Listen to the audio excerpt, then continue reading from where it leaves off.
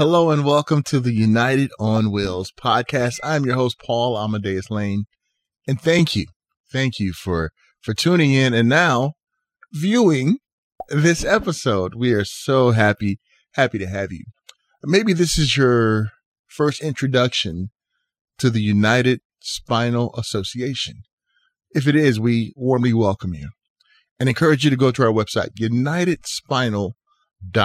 And when you go to our website, you will see a beautiful website there that talks about what we do at the United Spinal Association, the advocacy, the empowerment, and also the independence. You'll also find there some resources on things that you may not have been aware of that can help you out or your family member out. You can join our membership ranks, and you can also find support. We know even before this pandemic, ones with disabilities and their family members, they really appreciate support out there. When someone is going through a similar situation that can offer some help and just some love, some comfort. And also there's some other great things you can find out on the website about different things that you should be aware of when it comes to the law and what the rights are for ones who are disabled like myself. And you can also find out our story, why we exist in the first place. And this is really our first episode that we're including video. So for some of you who have heard us, you can now see my face. Nothing special to look at, but we welcome you. On this edition of the United on Wheels podcast, we really wanted to highlight something that's not getting a lot of attention. And that's persons who are disabled, the senior population out there who are contracting COVID-19, maybe through their caregivers, maybe through their nurses. We wanted to make sure that everyone was keeping not only themselves safe, but also the ones that they have been entrusted to care. Maybe you've heard stories of ones who might have contracted COVID-19 through a caregiver, through a nurse. I know I have a cousin who was just diagnosed the other day, and she lives in a managed care facility, senior care, and nursing home. And we're all concerned as a family, like, how did she catch it? So I thought this would be a very serious, somber, just subject that we can talk about because it's something very serious. So what can you as a caregiver do to ensure the safety of the person that you have been entrusted to care for? And you as a person with a disability like myself, what can we do to make sure that our caregiver is taking precautions? I'm not the expert when it comes to this subject, but we have someone who is. Someone who formerly worked for the CDC, is a very well respected doctor who can explain things that we can understand without having to go over our head. And I'm so happy she decided to join us on this episode. And I'm so honored to have with me right now Dr. Lisa Fitzpatrick. Dr. Fitzpatrick, welcome to the United on Wheels podcast. How are you? I'm great. Thank you so much for having me. It is truly an honor. And Doctor, the reason why I wanted to have you on, we see with this pandemic right here that many persons with disabilities and their caregivers, and even ones that are in managed care facilities, are at risk for COVID-19. How can we all protect ourselves? Any suggestions you can give us? Well, I'm glad you're asking this question, and I'm sure for so many people with disabilities who rely on caregivers or outside support, this can be a very scary time. I think in addition to the things we all need to do, such as staying home if we're not feeling well or concerned, we might have coronavirus infection, but keeping surfaces disinfected, keeping our hands as clean as possible. I know it's difficult, and it sounds a little trite to say this all the time, keep your hands clean, but it really is important because we actually touch our faces a lot. So if someone's been around, let's say someone's been around me who's been coughing and sneezing, and they touch things or they've been touching their own hands, those germs can be transferred to me when I touch the same surfaces. And so that's the reason we really spend a lot of time talking about that. But people have also heard a lot about the importance of using a mask. And the reason that's important is because coronavirus is largely spread through what we call respiratory droplet. And there's some confusion about whether or not that means it's airborne. So if you think about what's happening when someone sprays germs when they talk or when they sneeze or cough, for a few seconds, the germs might linger out in the air. But when we say airborne, we're not generally talking about germs flying around in the air indefinitely. And let's say I sneeze outside my house and those germs get carried 2 or 3 blocks from here. That's not what we're talking about. So the respiratory droplet spread is when people sneeze, cough. You may have heard there was a choir that was infected because there was someone singing in the choir. So anything we do that can allow the spray to come from our nose or our mouth, that puts people at risk. And that's why we have to wear the mask. I know it's not pleasant to wear a mask. So for people who are disabled and relying on other folks to come into the home, one thing you can do to keep yourself safe is to insist your caregivers are all wearing masks. I also get a question about, well, do my caregivers need to wear gloves? So here's the thing about gloves, because I see people wearing gloves and they keep them on for hours at a time. So just like my hands can get contaminated with coronavirus, if I put on a glove, and let's say I pick up a cell phone, I sneezed or someone sneezed and the germs are on my cell phone, but I have a glove on, the coronavirus can be on the glove. So if I don't change that glove and then I carry on and I come and I provide some service for you, that is a way this can be transmitted. So I think the take-home message for gloves is they're great if you need to pick something up and use it one time, and then you have to take those gloves off, and you take them off by exposing the inside and rolling it down and then throwing those gloves away. So I think we have to remind people that you can't just keep gloves on all day, because you're touching surfaces and you're touching things, and you can still be transmitting coronavirus even though you have on gloves. You're not doing it with your hand, you're just doing it with the glove.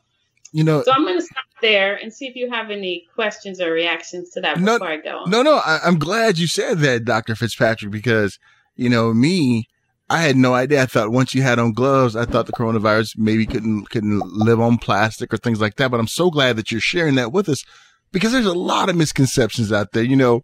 Growing up where I grew up, we had all these hood remedies and all these things that we talked about, but sometimes didn't have any merit. So when it comes to like these folklores, or when it comes to like gloves, I'm so glad that you set the record straight when it comes to that, because that is so, so vital for us. And one of the things I wanted to talk about too, Dr. Fitzpatrick, is when you look at someone like myself who's a quadriplegic, why are we considered high risk? I didn't know this until like a few months ago. And I'm so glad that another fellow friend of mine, told me about this because of my respiratory problems. And I had no idea. So could you explain that, of why like quads in particular and ones who have kind of compromised lung capacity is high risk? Yeah. So being quadriplegic or having any kind of spinal cord injury in and of itself doesn't necessarily put you at risk, more risk for coronavirus, but for people who have had these injuries for a long time and may have developed some decline in their lung function, or maybe their immune systems are not as strong as they were, or maybe they have infections. Like, I know wounds are sometimes a big challenge for people with spinal cord injury. Those are all things that make a person more susceptible, just because the body is not able to fight off the infection as effectively as someone who doesn't have those problems. So that's the reason. Now, specifically related to your lungs, the reason that's a concern is, and especially for people who have high spinal cord injuries who may not be able to cough effectively, it's difficult to get a good cough sometimes. And if the purpose of coughing is actually, it's your body responding to something that's not supposed to be there. Or let's say if you have a cold and you start coughing, it's because your body is trying to release I'm just going to say junk, for lack of a better word. I love a lot of gunk that gets in our lungs. And I don't want to get too technical about what happens inside your lungs when you get an infection, but your body is combating the infection. And so it produces mucus and lots of fluids and secretions. And when we cough, we're trying to get that out. So if you're not able to effectively cough to remove all those germs, then it's easier for the virus or bacteria to live in that environment, which means you could be prone to worse infection from coronavirus. Wow. And as you know, the coronavirus likes lung tissue. It gets in through the nose and through the mouth. And, I have a prop. I should have brought it, because I think a picture is worth 1,000 words.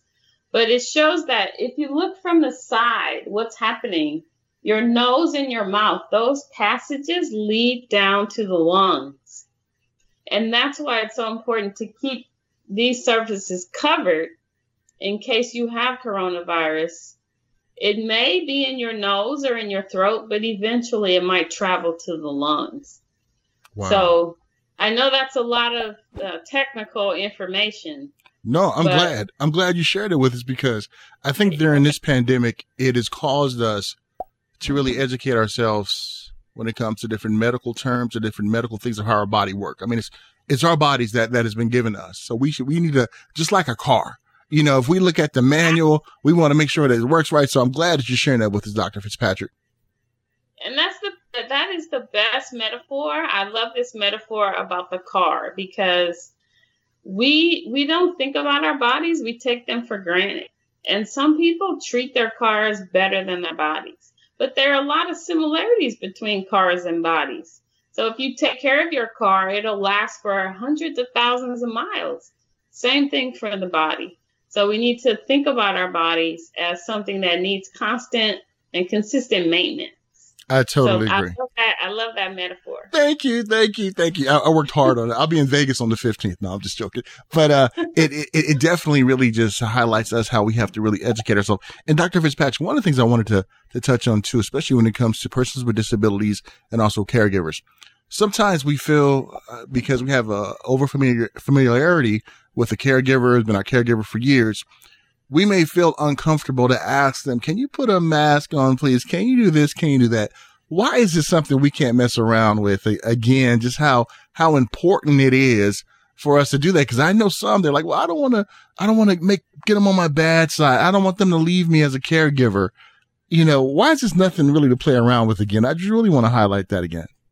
Yeah, it's nothing to play around with, especially for people who have underlying health conditions. That's one thing we know for sure. There are a lot of things we're still trying to figure out about coronavirus, but one of the things we know for sure is that people who have chronic health conditions, heart disease, lung disease, weakened immune systems, diabetes, cancer, stroke, get into trouble with coronavirus, meaning they have to be admitted to the hospital, and the death rates are a lot higher for folks who have these underlying conditions.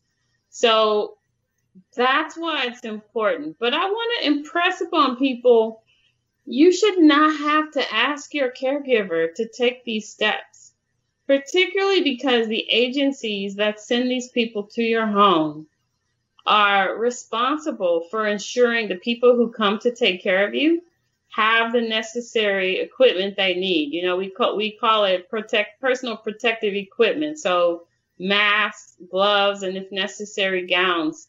These organizations are responsible for providing that. So you shouldn't be in a position in which you have to,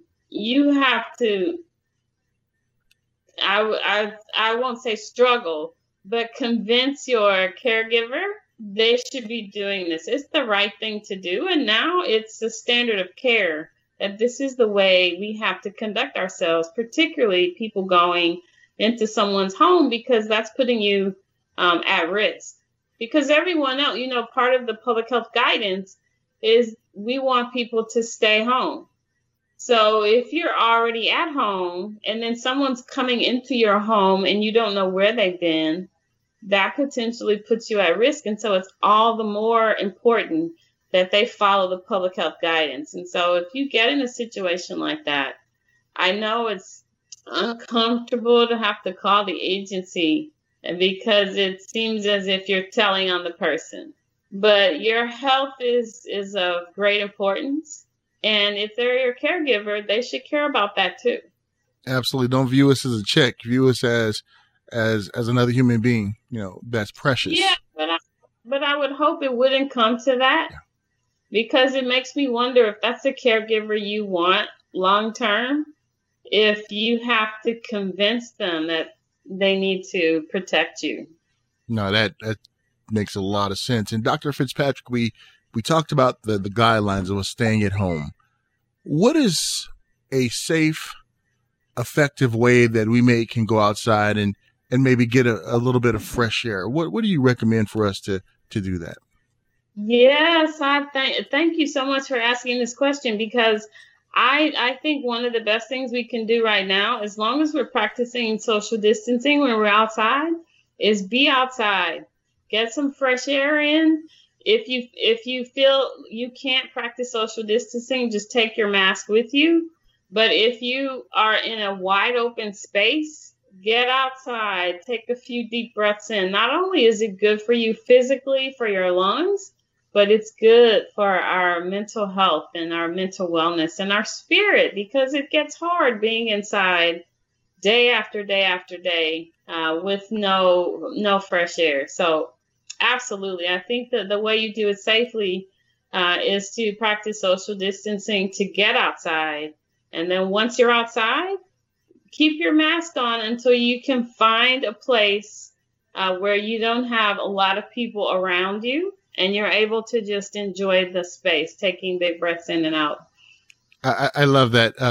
One word of caution, doctor, that I seen the other day. I was driving home. I had to go get something essentially that I needed.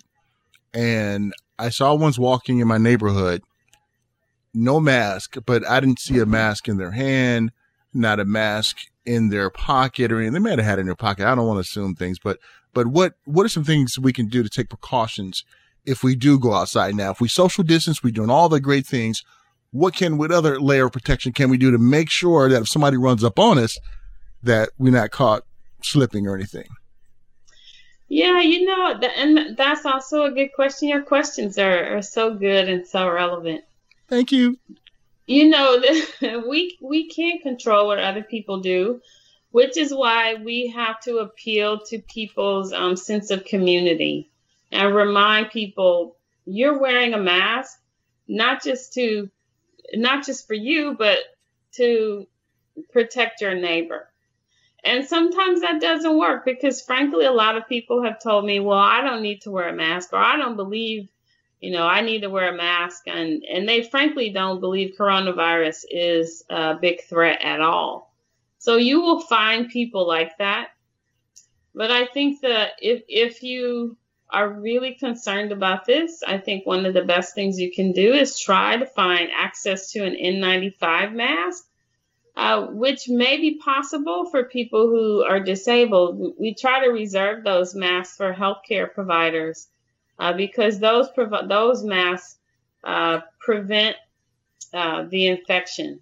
So the mask we want people to wear when they go outside is to protect you from getting coronavirus from me. But the N95 mask will protect you from breathing in coronavirus. So, it wouldn't be my first choice because we really do need to make sure healthcare workers have access to those. But if it's a great concern and you have chronic lung disease and you really want to go outside, it's something you could talk to your provider about. And Dr. Fitzpatrick, we've seen other masks out there, like kind of like the plastic ones with the shield. How effective are those, and are those recommended any? Well, so I think the shield is sort of a matter of preference. There are a few people who've speculated they've gotten coronavirus through their eyes.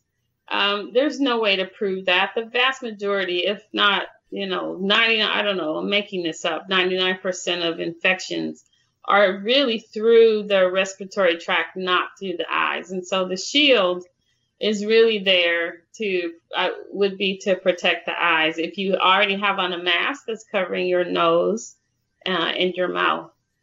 So you could achieve the same effect by having on eyewear, so eyeglasses. But the CDC, and there is also a recent study looking at homemade masks. And they recognize that masks that are bandanas, fleece, and certain types of cotton are not effective. Wow. So particularly the bandanas and the fleece, and this is fairly new information, but we want to discourage people from using masks that are created from bandanas and then fleece. Thank you so much. But other than that, I prefer the surgical masks. So the ones you can get from CVS, you pinch the nose with the loops behind the ears. I think those are great. Surgeons and people in the hospital wear those all day long. And while we're on the subject of masks, there's also a misconception that if you wear a mask, you can't get in oxygen and you can suffer from CO2 poisoning. Some people are saying that misinformation. Misinformation. Yes.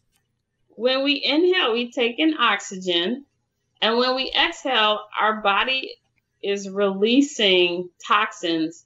The major one is CO2, carbon dioxide. And if you can't release carbon dioxide, it causes symptoms like lightheadedness, headache, maybe some nausea, feeling tired. But the mask will allow CO2 and oxygen to pass through because these are gases. So it's not like a droplet. It's actually like air. So the word we use in chemistry is diffuse. So it moves across the mask out into the air. So if you hear people saying you shouldn't wear a mask because you'll get CO2 poisoning or your blood level of oxygen will drop, that is not true. In fact, I did a little experiment when I was out in the community a few weeks ago. I kept my mask on and then I put a little oxygen meter on my finger. Wow. So you could see that my oxygen was not dropping while I had my mask on. I love that. If you have that footage anywhere, please share it with me because I would love to blast that on social media. Yeah, unfortunately, we didn't video it, but I think I took a picture of it. I think it's on my Twitter page, actually. Okay, I'll definitely. But the thing I will say about masks, it is a drag to wear a mask, and some people feel claustrophobic in the mask.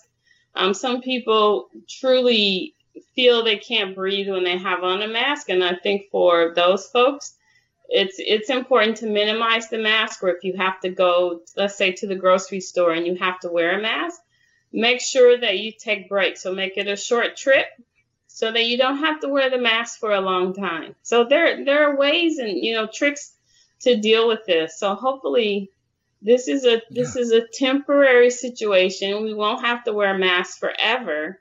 So I think it's just a sacrifice, for the next few months or so. I hope. Yeah. I have no idea how long this is going to last. People keep asking me that too. Yeah. How long is this going to last? I have no idea. But I'm really hopeful that it's just a few more months, if that. Yeah. Yeah. Tell me about it. If people just listen to the recommendations from the amazing doctors out there like you and others who are trying to let us know what's really going on, then we can move past this. And you brought up a very good subject about the mask with the you can pinch up here. I had to go to my rehab hospital, Dr. Rancho Los Amigos Medical Center in Downey. Had to go down there and pick up some compression stockings. And I had my own mask on, but when I got there, they said, no, you have to put our mask on. Now, my mask was sharp. I got like decals on it with my A on it and everything. I was trying to be sharp, but they said, no, you got to put this mask on. And it made a lot of sense because they want to make sure at the medical facilities that we have the top-notch mask on to minimize any spread or any problems. Yeah. Yeah. So that was. Was there a question in there for me? I missed it. No, it wasn't a question. I was just blabbing and bragging on myself. But here's here's another question for you though. One question I wanted to ask you was, when it comes to just the misinformation out there, and you kind of touched on it too. Why is it so important to cross the T's and dot the I's? Yeah, this is challenging because there's so much information about coronavirus flying around, and a lot of it's conflicting.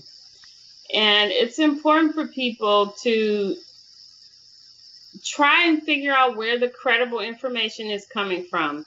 I ask people to rely on sources where we historically have looked for scientific information. And that's organizations like the CDC, academic researchers who have been experts on the topic. Look to those voices to get health information. It's really challenging though, because a lot of this information is floating around in the community, and it may start out as true information, but by the time it gets on the grapevine and it passes through, 10, 20, 50 people, the message becomes distorted, and then it's inaccurate. That's what we're dealing with. In fact, that's why my company is called Grapevine Health, because we get a lot of health information on the grapevine, but unfortunately, some of it's just not true. So I think we have to do our best to do the due diligence. I'm assuming that's what you mean by, dotting the I's Absolutely. And crossing the T's. But just try and get as much information as you can. I think you're doing a good job just asking experts to give some input. And if you can't find the answer, keep asking questions. And it's hard though. I wish I had a better answer to help people sift through all the noise. No, it was awesome the way you did it, because I was thinking about the telephone game. By the time it gets to the next one, it's so distorted. But I'm glad that you shared that. Dr. Fitzpatrick, just two more questions. I know you got a very busy schedule, but two more questions I wanted to ask you. The first one was, what made you want to get into medicine and to help the community out there? Was it something that you experienced in your life, or something that when you were younger you said you wanted to get into the medical field? What brought you to where you're at today as one of the leading experts when it comes to medicine? It's interesting. I wanted to be a doctor since I can remember. Most of my first job, my first job was not in medicine. I was making hot dogs at the St. Louis Zoo. Wow, that is so cool. So before you go any further, what's like the best dog you ever made? Was sauerkraut, peppers, with sliced beef on it? What's like the? So my job was just to cook them, and they kept me on, because there's a rhythm to making hot dogs at a concession stand, because if you make too many hot dogs and it's not you make too many hot dogs and there's not a lot of traffic, the hot dogs get cold. if you don't make enough hot dogs and it's really crowded, then you're behind and it backs up the line. So I was very good at anticipating like how many hot dogs I needed to make so that they would always be like just off the grill and ready and hot. So I love it. Now, do you still use those skills today? Or you don't mess with the hot dogs no more? Well, I actually am very good about anticipating, planning, and assessing. So nice. Maybe. I love it. My job after that got me into the health sector was I was a volunteer at a nursing home. And I worked in a pharmacy. And I really enjoyed it. I was also very good at science and also very interested in the body. And even as a child, my mother, encouraged me to think about medicine. And she bought me this toy called the Invisible Woman. And I could see all the organs inside the body. I wish I still had that, but I ended up breaking it, I think. But anyway, I went to medical school, and from there, have just tried lots of different things. After becoming a doctor, I've had so many great experiences. I worked at CDC in public health. I've lived in Africa for a time. I've worked for insurance company. I mean, I've just done a lot of different things. And so it's really interesting. There's so many different ways to help people. And it's just, I think some of us are just called to service. And I'm one of those people. And we are so glad that you have been called. Now, I would be negligent in my duties if I didn't ask you about telehealth. Why is that so important nowadays, especially during this pandemic, not only for persons with disability, but also ones who are not disabled? And did you know this was an area of interest of mine? I sure did. I did my research. I have some friends over at the Consumer Technology Association, so a little birdie told me. Well, do you know my good friend Renee Kwashi? I sure do. He and I exchange emails a lot. I know one of his good friends, Steve Yule from the CTA Foundation. I've worked with the CTA for many years, broadcasting live from CES. So we go way back. So I'm going to have you on my tech show that I do for the station too. So that's coming up too. So we're giving a shout out to Renee. Yeah, he's a great guy. So yeah, telehealth is very important right now. I even shifted to provide telemedicine services during the pandemic because pre-pandemic, I was really focused on how you can get people to use the emergency room less if it's for non-emergencies. Because I don't know if you know, but a lot of our emergency rooms pre-pandemic were stuffed with people who were there for non-emergencies. And once I learned the emergency rooms were only half full, I wondered, where is everyone going? Because there must be sick people who are not going to the emergency room. So I realized one way we could help people was to offer telemedicine. And lots of doctors' offices had already shifted to telemedicine. So it is really important. What I'm finding, though, is people don't mind talking on the phone, but not everybody wants to have a video visit. And I think for a lot of people that's okay, but there are some people in the absence of being able to be in the clinic or in the office with the ability to listen to heart and lungs and lay hands on, it's really important to see someone because you can get a lot of information. Like what's their skin color look like? Are their membranes dry? Like, are they looking dehydrated? There's a lot you can get from looking at a person. So I think helping people understand the value of telemedicine is very important. But related to this, there are also a lot of conversations about the digital divide, suggesting that poor people or people who live in some of our lower income neighborhoods don't have access to the internet, so they cannot use telemedicine. And I'm just here to say, I'm going to set the record straight. That's not the issue. I think people have access to, they don't have fancy technology sometimes, but they can still have a video visit on their phone. It may not be the best picture, but I would say 9 times out of 10, we can conduct either a telephone call or a video visit with a smartphone. And I want people to recognize that in the absence of being able to see a doctor in the clinic, this is the next best option right now. And, I don't want people to be concerned that it's inferior, because it's kind of the best we have right now.